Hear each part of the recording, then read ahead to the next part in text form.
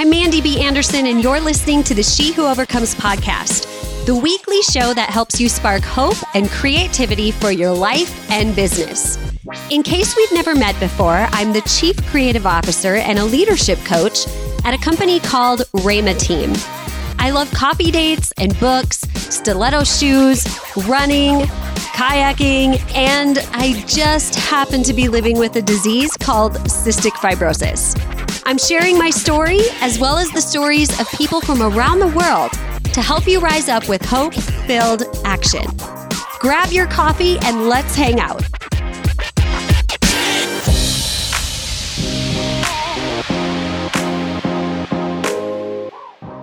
Before we dive into this brand new episode that I know you're going to love, I wanted to remind you that we are in the final 2 weeks of the Dangerous Hope pre-order campaign. What does that mean? Well, it means that you've only got 2 more weeks to take advantage of pre-ordering my new book, Dangerous Hope, and getting in on the amazing bonuses that I have put together just for you during this time frame. So go to www.dangeroushopebook.com to pre-order 1 copy, 2 copies, 5 or more. If you get the 5-copy bonus, you actually get access to the Build Hope Library, an exclusive online library with videos and downloads that I have put together especially for you. And if you get 15 copies or more, you get personal coaching sessions for you and or your team and organization and business. And you could even donate these to your favorite nonprofit who might need some coaching, some one-on-one virtual training for their team, even a keynote speaker for their next event. So go to dangeroushopebook.com right now to take advantage of all of those pre-order bonuses and pick the one that is perfect for you. Again, that link is www.dangeroushopebook.com. dangeroushopebook.com. It ends on November 11th at 11 a.m. Central. So don't wait, guys. And thanks for the support. I cannot wait to get this book into your hands. Okay, grab your coffee and let's dive into this brand new episode with a guest that I know you're going to love hearing from. Hey, Overcomers, welcome to another episode of the She Who Overcomes podcast. My guest today is my brand new friend of 2020, Patrick Kirby. He is the founder of Do Good Better Consulting and the author of the book Fundraise Awesomer. So Patrick, welcome to the show. I appreciate you having me on. And yes, friend of 2020. This is great. And side note to your audience, we probably should have met each other a decade ago. Oh, totally. Completely. And yet here we are 10 years into the mix. Finally, yes, to getting to meet up. So I appreciate you having me on the show. Well, this is technically our second podcast episode together because a couple months ago I was on your podcast as a guest.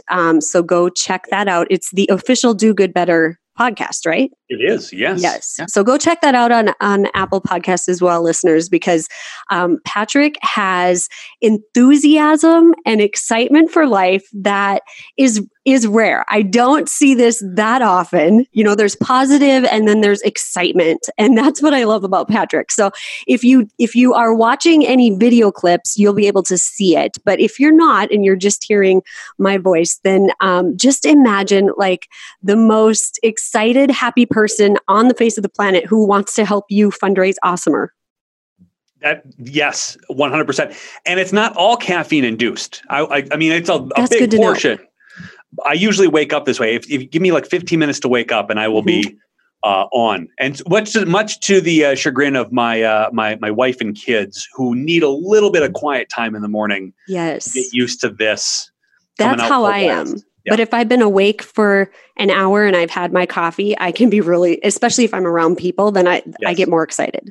Oh man, it's a bad deal. This is why I think we've bonded so well. Yes. Is that personality-wise, this just matches. I think so too. So before we dive into a great conversation today that I think is really going to be helpful to anybody who is the leader at an organization where fundraising is at the heart of what they do, or is even the founder of an organization where fundraising is at the heart of what they do, I have to ask you the one question I ask every single guest, and that is this. If you were a shoe, what would you be? And what story does that say about you? Oh, cool. So if I could choose any shoe, can this be a boot? Yeah, any shoe you want. Okay. Well, then I would pick a Doc Marten, probably a custom Doc Marten, which has like a cool thing, possibly a Seattle skyline on the bottom. I was obsessed, still am, with 90s grunge music. I was going to say, bringing it back to the 90s, man. Oh my gosh, it was great. I fell in love with music back then, like just real hardcore music. Alice in Chains being my favorite band of all time, and I own everything they've ever produced ever. And I don't know why it was simpler, but I distinctly remember, because I graduated in like 1998, old, hence the gray hair. Dude, you're only 2 years older than me. I know. Well, but once you hit the 40 mark, it's a lot of hurt in places you shouldn't waking up.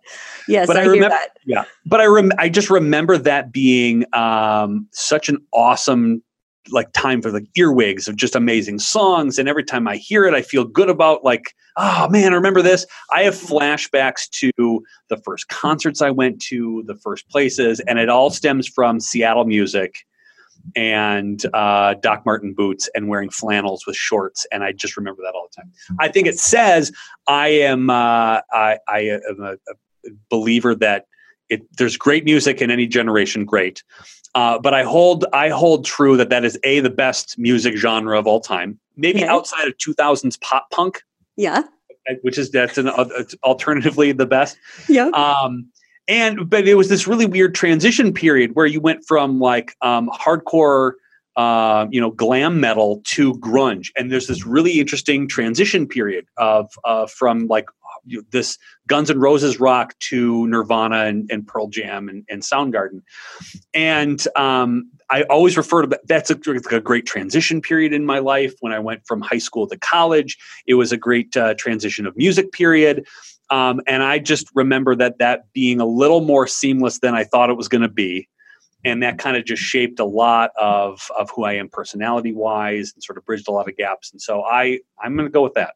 I love that because not only did you paint the picture of what the shoe is, and anybody who grew up in the 90s, the moment you said it, we were back there. We were like, oh yeah.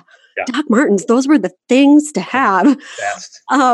But you also tied it into this nostalgic music feeling of that time in your life. So, and I have a feeling that we could rant about this for a really long time because you passion just flowed out of you as you talked about that. It's the best. I remember standing in line trying to get a record of an album, like an Alice in Chains album that they released a week earlier on vinyl. I didn't even have like a record player. I bought the vinyl because it came out a week early, and then found somebody who had a record player to play the album a week in advance. And I thought I was the coolest human being on the planet. You probably were the coolest human being on the planet because vinyl, like that was where it was at. Yes. Me, vinyl is like, I think of Amy Grant and for some reason, Mary Poppins, because my grandma had Mary Poppins on vinyl, like the soundtrack of it. And that's what I would listen to as a kid. Yes. So awesome. I love it. I love that power of being able to just ramble off a story of our life and get to know each other a little bit better. Which is something everybody that comes on the show, especially men, they're like, why are you asking me about shoes? Like, I don't get it. But it's just this one little simple question that opens up a world of information about who somebody is and what makes them tick. So I love it. It's a great question. I love it. So let's dive into, first of all, when did you start your company and how did you get started? I am a little over 3 years as of a couple weeks ago. So 3 years old. I started it because when I was working at my last big boy job, I was asked by a lot of smaller nonprofits to kind of give them some help and advice doing some fundraising work. And I would just kind of come in and see where they were, and I would give them advice of me being around fundraising for a decade or so. And I fell in love with that light bulb moment in the process, right? So it was the, hey, what are you doing here? And kind of giving them some tips and pointers and best practices that I've seen in the decade that I was being a professional fundraiser in. And they would always have a light bulb moment, like, oh, I never thought of that. Or, oh, that's a great idea. And that is, to someone who's a personality of just like a high eye, that's the drug of choice right there. Like, oh, you think my idea is great and you're giving me praise for this? My God, I have to have this all the time. But I realized that a lot of the nonprofits that I was talking with or working with just really didn't know where to start. They were just really confused on they got 20,000 things they need to do, but they didn't know really that first step. And I was able to give them clarity or confirmation about what they were doing right, what they were spending time that was maybe a time suck or a time waste within the fundraising world based on experience that I had. And I was able to help in a relatively short period of time a lot of nonprofits. And that got me to thinking, I'm like, well, if I could do this now, and I'm doing this as a side because I'm doing a couple of favors, I wonder if I can make a business out of it. And so that's when it began to start sinking in about 4 or 5 years ago that I think I could make a business out of this. Now, how to make money in the nonprofit realm was a mystery to me. My business plan was a lot of made up things, but I knew there was something there. I really did. And what have you seen this year? Because now that you've been in this, you have years of experience of working with nonprofits. What have you seen this year when it comes to the nonprofits you've worked with and the major challenges that they've had? Because if there's ever a year for not only businesses, but nonprofits especially to sink or swim, 2020 would be it. So what can you share with my listeners about the challenges you've seen and some of the things that you have helped them move forward in? Great question. Confidence is one. I think confidence is a great issue currently, where the confidence to call a donor and ask them for a donation, the confidence to pick up the phone and ask them how they're doing and not ask them for money. Now, I'll go back to a couple of those things because I think there are two distinct ways, right?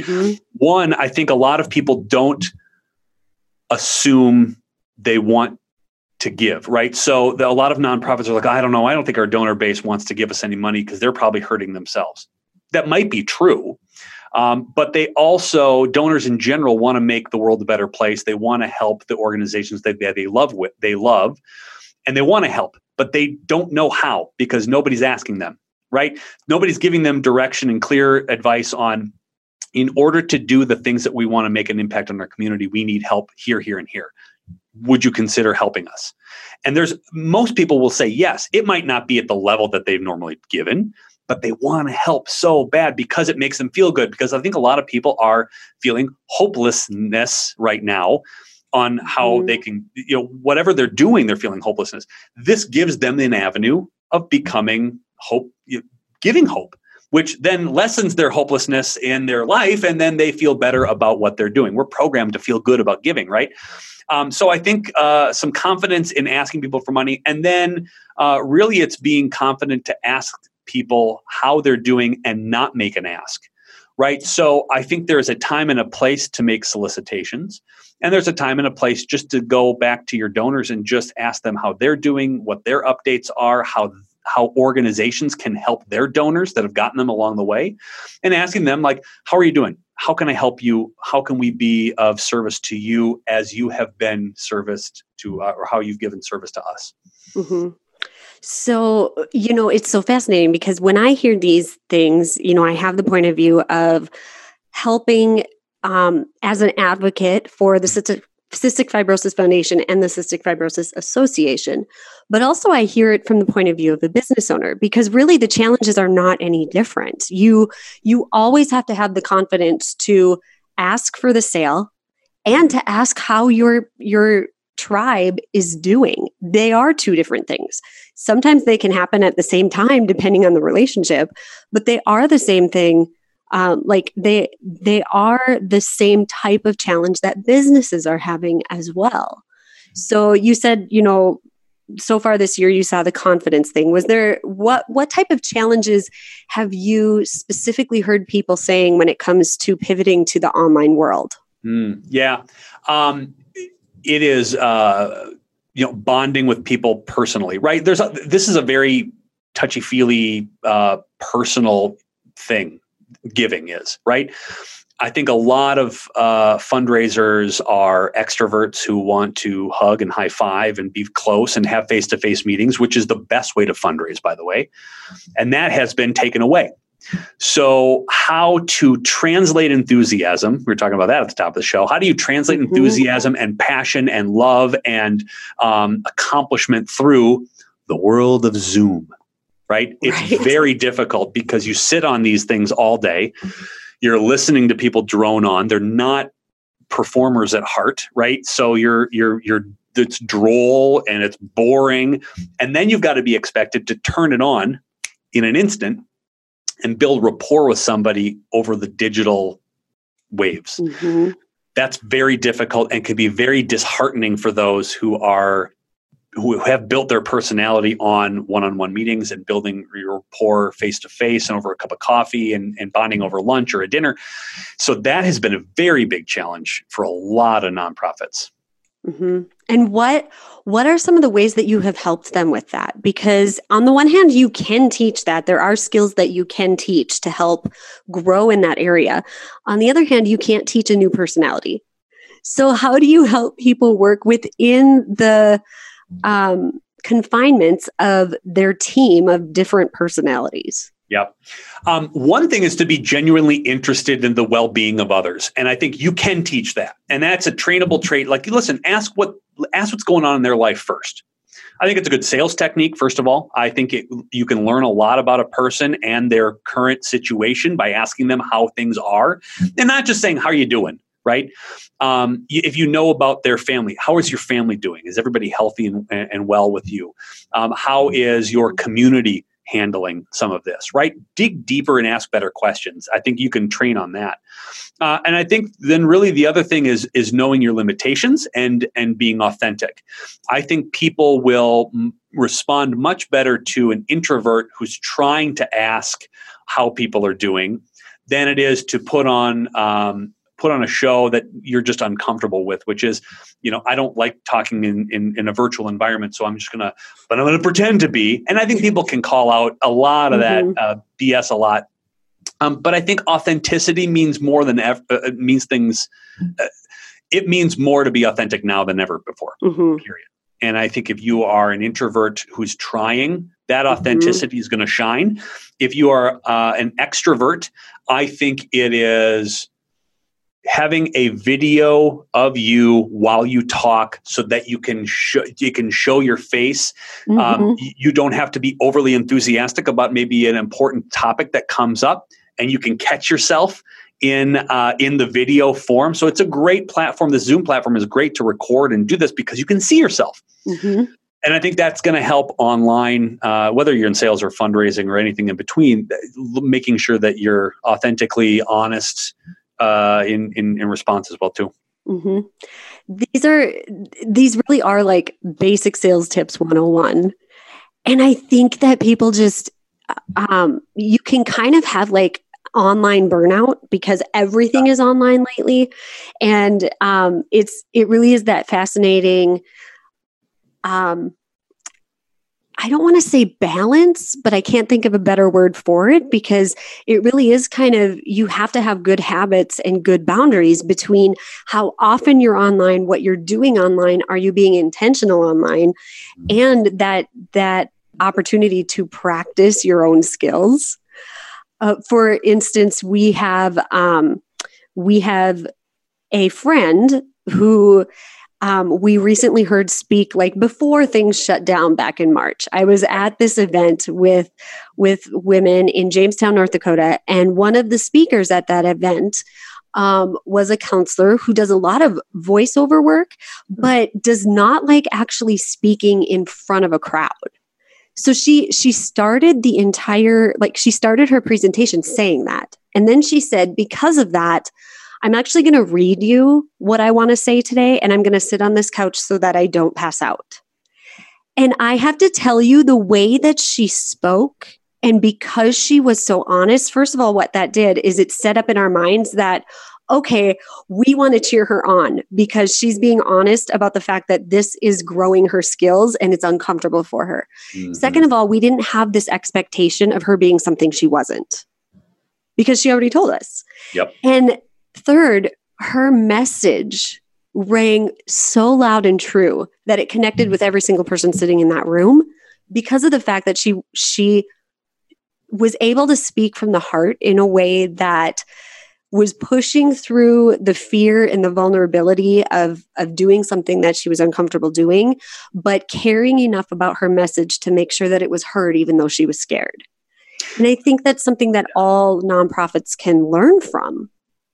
I think so too. And I think being honest about this is an awkward situation. Mm-hmm. And I really wish we could have coffee in person. But I know we can't because I value your safety and the safety of others. And I really do think that we need to have this. Now, that does not mean that what we're doing at our organization doesn't matter and is super important, which is why I'm reaching out to you today. So as weird as this is, I still value you as a person and as a donor, and I wanted to reach out to you and chat.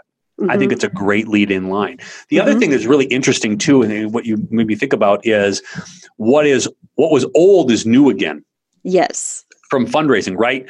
Phone calls. Picking up the phone and using the supercomputer we have in our pocket to pick up the phone and have conversations is as viable, if not more viable, than a Zoom call at this point because people are tired of being on Zoom, right? You got Zoom burnout. So picking up the phone and having a conversation is something cool and unique and old school, and yet people like it because they don't have to sit down. They can pace in their own house. They can go outside and they can do this.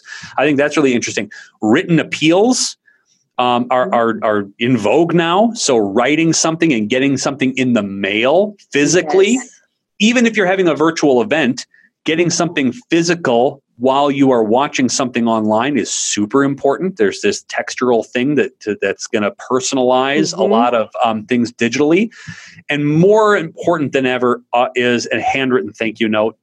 Not necessarily about the gift that you have received, because if you don't thank somebody for a gift, you're never going to get one back. That's just a rule. Yeah. But it's paying attention in social media to things that people are doing or struggles they're going through, and acknowledging and celebrating and thanking them for what they're doing outside of anything fundraising. Unexpected notes of appreciation now will separate you and your organization from everybody else because nobody's taking the time to thank them for their service for their community. Hey, I saw you volunteer for this organization. That wasn't ours. But I just want to say, hey, kudos for being a team leader in your own community. We pay attention to that, and kudos from our organization to you on being a great human being. That recognition is going to set you apart from everybody else. And I think that old school writing and sitting down with a pen and paper and delivering or writing something through the mail is so important now. So important. It's so good. You are giving so many great, first of all, quotes and tips. And I don't know if you guys caught this, but you're going to have to rewind it because he gave you a script to have a conversation with somebody when you feel completely afraid to reach out to your donor. Like he gave you one of the most authentic scripts you could have.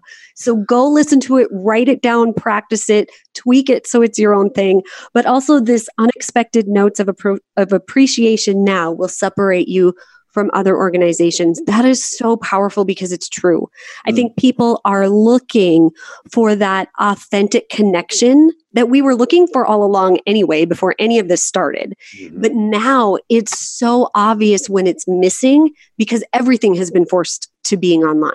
Yeah. So now it's like this overindulgence of social media because we need to be connected to people, but there's so much to be connected to that we're burnt out from it. It is an oversaturation of content, and to rise above the noise takes a little bit more effort and a lot more personalization in that effort. And I don't think you can just do it on a whim. I think you have to be very strategic with this. And I don't think before, we were forced online, you needed to be strategic about gratitude, right? You were just grateful for things. It is not inappropriate to be strategic about who you thank, what you thank them for, when you thank them, and how you get them that note of appreciation. I think it's very appropriate as an organization or as a person in general to be strategic about who you're thanking. And because that's going to lead to a meeting, to a conversation that then rises you out of this just blah, blah, blah, blah, blah, blah, blah, blah, blah talking. And now they're actively seeking you out. And that goes for sales too. I really do think that this translates well into sales as it does into marketing, as it does into fundraising, and just generally being a human being that can stand out in the crowd from your own personal brand is going above and beyond and sending a text message that just says, hey, I'm thinking about you today. That's great. And I'll do this a lot in trainings, and we'll if you'll indulge me, if your listening audience is sitting on their phone as well, is open up your text messages and open it up and scroll down to the 20th person in your text message list. And right now, while you're listening to this, send them a note that just says how much you genuinely appreciate them in life. Now, if you get to a Verizon bill or some sort of like text chain or whatever, don't do that. But if it's a person, go up and down one and just send them a note. And two things that are interesting are going to happen here. One is the person that you send this to is going to go, oh my God, what's wrong? Is there anything wrong? Right? Which is, we'll get back to that in a second. That's horrible that someone's going to think that, because we don't spend a lot of time randomly reaching out to people and saying thank you. Or they're going to go and ask, well, what the hell do you want? Right? Right. Nothing. It's random and great. And then they're crafting a response back, being as genuine as you were. And then you've now started this wonderful chain of gratitude that just made someone's day for no apparent reason whatsoever. And you get to be known as the person that reaches out and just says thanks and hi, and I'm thinking about you, or congratulations onto you and this, and this. And I think that's just a wonderful thing that you could be known for in your circle. That I'm so glad that you touched on that, because this year, my business partner, Rachel, and I have really been figuring out, okay, who are we as Rhema Team really? What do we really want this rebrand to have been about? Where are we headed? Who's our ideal client? All these things. And I think within the heaviness of figuring out life and business in COVID-19, we lost a little bit of what we had originally wanted to do with going forward as a new identity. And it got to the point where I had to find that joy of creating content online just to encourage people again, just to be that voice that lifts people out of all the darkness and the muck, because I had turned it into this thing of what's going to help us get more people on our client list, or what's going to help us get more revenue, or what's the end game of this post. And I'm slowly finding joy again in just creating content to give tips, to give encouragement, and just to really embrace this nostalgic feeling of the fact that 2020 is a year to start over in new ways. And what does that look like, and what does it mean? Because when you've been doing business for 7 years and it's grown, but not to where you knew it could grow yet, it gets heavy. And I think there's a lot of businesses, whether they just started out this year or nonprofits even, where it's not the year that they anticipated on their P&L report. And if you focus on that, you can lose hope really, really fast.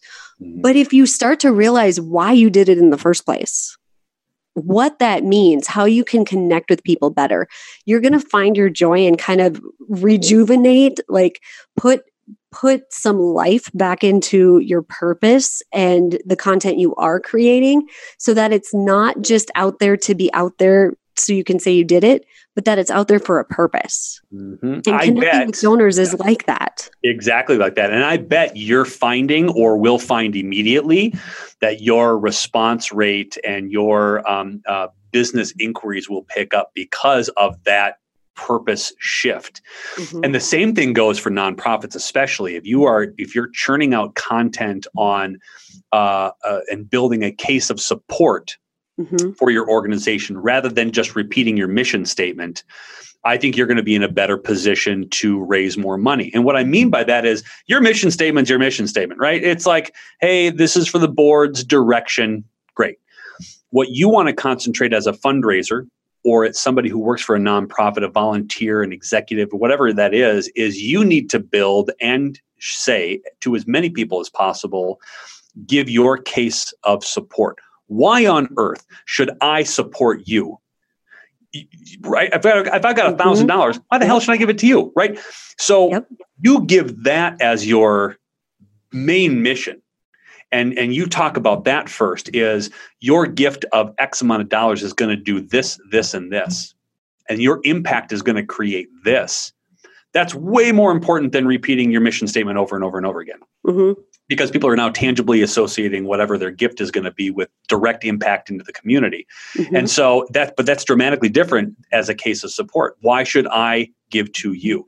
Think about it from a donor's perspective rather than what you need as an organization. Donors don't have to give you a cent, right? This is not about the donors your organizations need to have. This is about the donors need to give. Position yourself in explaining or wondering what, as a donor, what am I looking for, right? Put yourself in the shoes of others and then craft your message and craft your content around that. Because otherwise you're projecting what you need as an organization, rather what the donor and your donor base wants to give to and give for.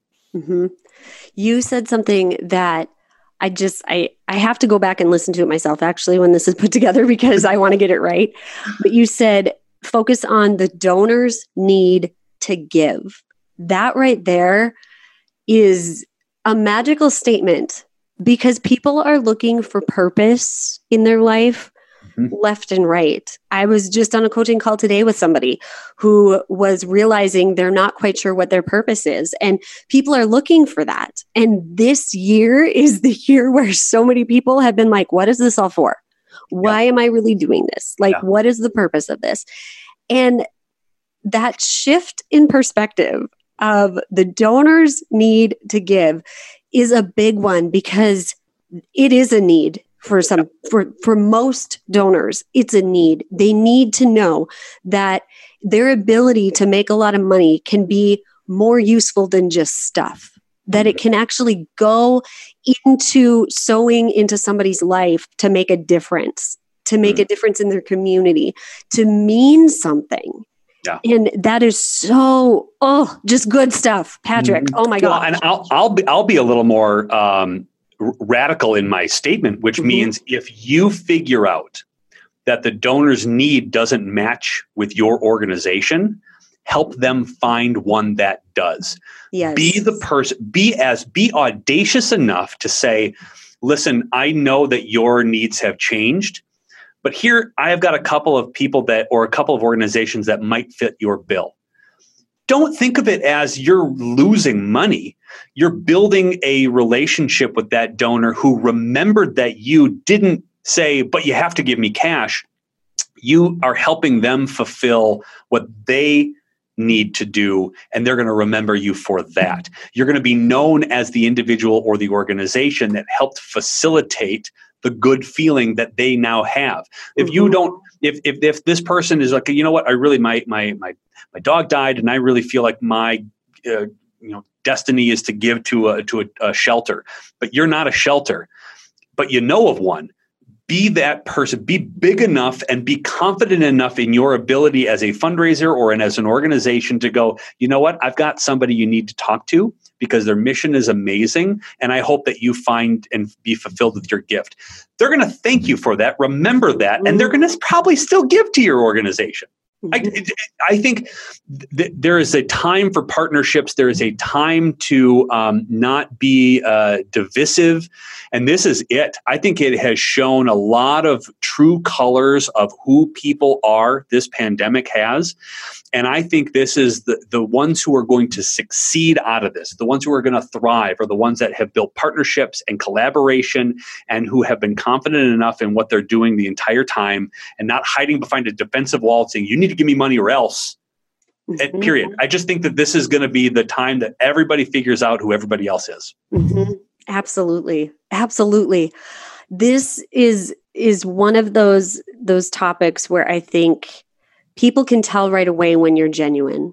They can tell right away when all you're looking for is the money. And as a business owner, that can be a really challenging thing to overcome, because you want to be able to, give your clients the best, give your community the best, but also you have to pay the bills.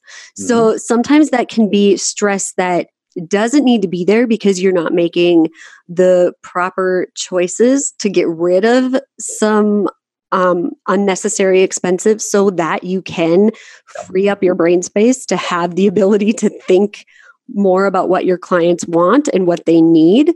And so that's definitely something that can help with this. But that whole idea of being audacious enough to connect a donor to a different organization that might be a better fit. Wow. Who does that, right? Like, who's thinking that way this year? Right. Because I think, but that's the shift. I think that is what's going to get you and your organization through all of this, is finding your tribe and being obsessed about them as much as you can be. And whether that means, losing a smaller donor or I'm using air quotes to this losing thing. You're not. You're helping as a development director and as a fundraiser. Your sole purpose is to connect a donor with their passion. And if their passion isn't you, you still have an obligation to figure out how to do that. And I think the best fundraisers are the ones that acknowledge that this isn't just the right place and it's totally fine, and letting them go. Same thing in the business world, where you know damn well that you're going to find a client that's not a good fit. Dangling money in front of you, but you know it's not going to be a good fit. And the hardest thing to do as a business owner or a business person, especially in this realm that you and I work with, is saying no and passing. Because you know that taking this is going to be an exponential amount of work for not a lot of benefit, not financially, but for the person that you're trying to help. Right. And that is a hard thing to do. But once you do it, it is the biggest weight off of your shoulder, because you got them into a place that is much better than what you could provide. The best thing that ever happened to me recently within this COVID crisis was getting fired from a client. Like, a client just said, "Hey, listen, I can't, you're not a good fit for me."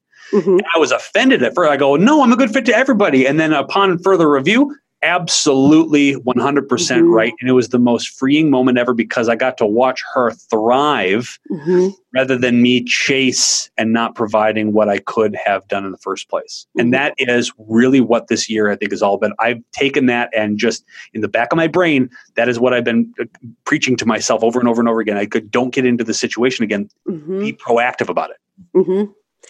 I love that you shared that, because that is definitely something that we have had to do from time to time. I think in the entire history of coaching primarily women over the last 7-8 years, I think we've only had to fire a client maybe 3 times that I can remember. And one of them was this year, and it just was no longer a good fit. And you have to be okay with that. And it has to be done in an honorable way so that you don't burn a bridge. But also, you're going to feel such a huge sigh of relief after it's done, that when it's the right move, the loss of revenue from that person won't be felt, because it's going to open up so much space in your brain and in your energy to be able to attract the right people, to be able to have time to work with the right people.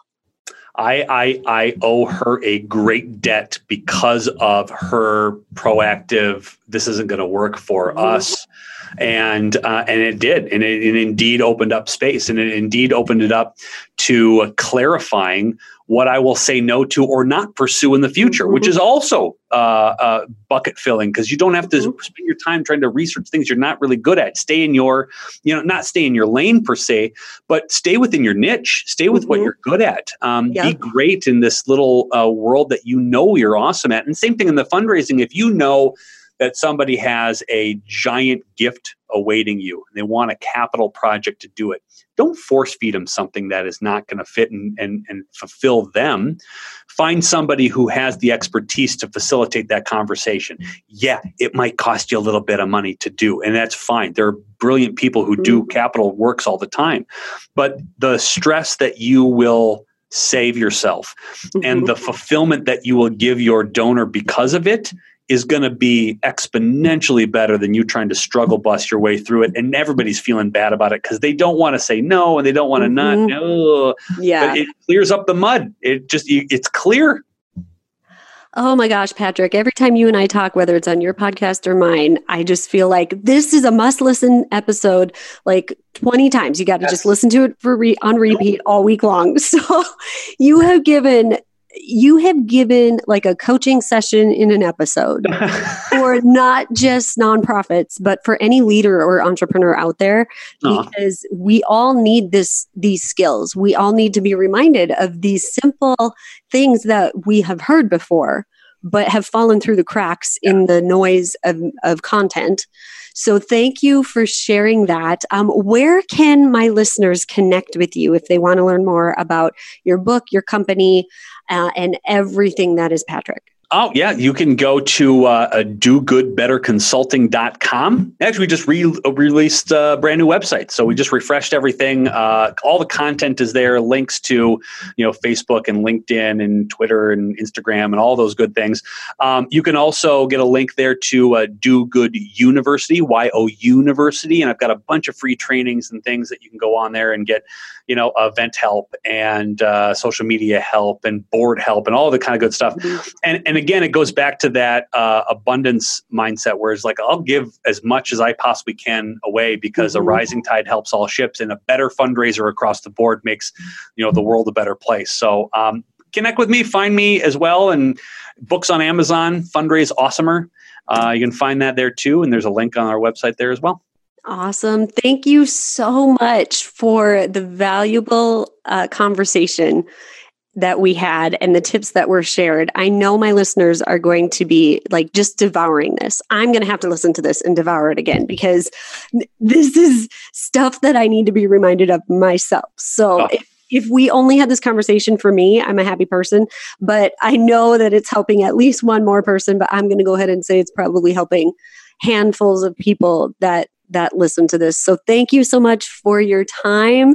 And Overcomers, I will be with you again next week with a brand new episode. Until then, may you be healthy, stay creative, and have a dangerous hope.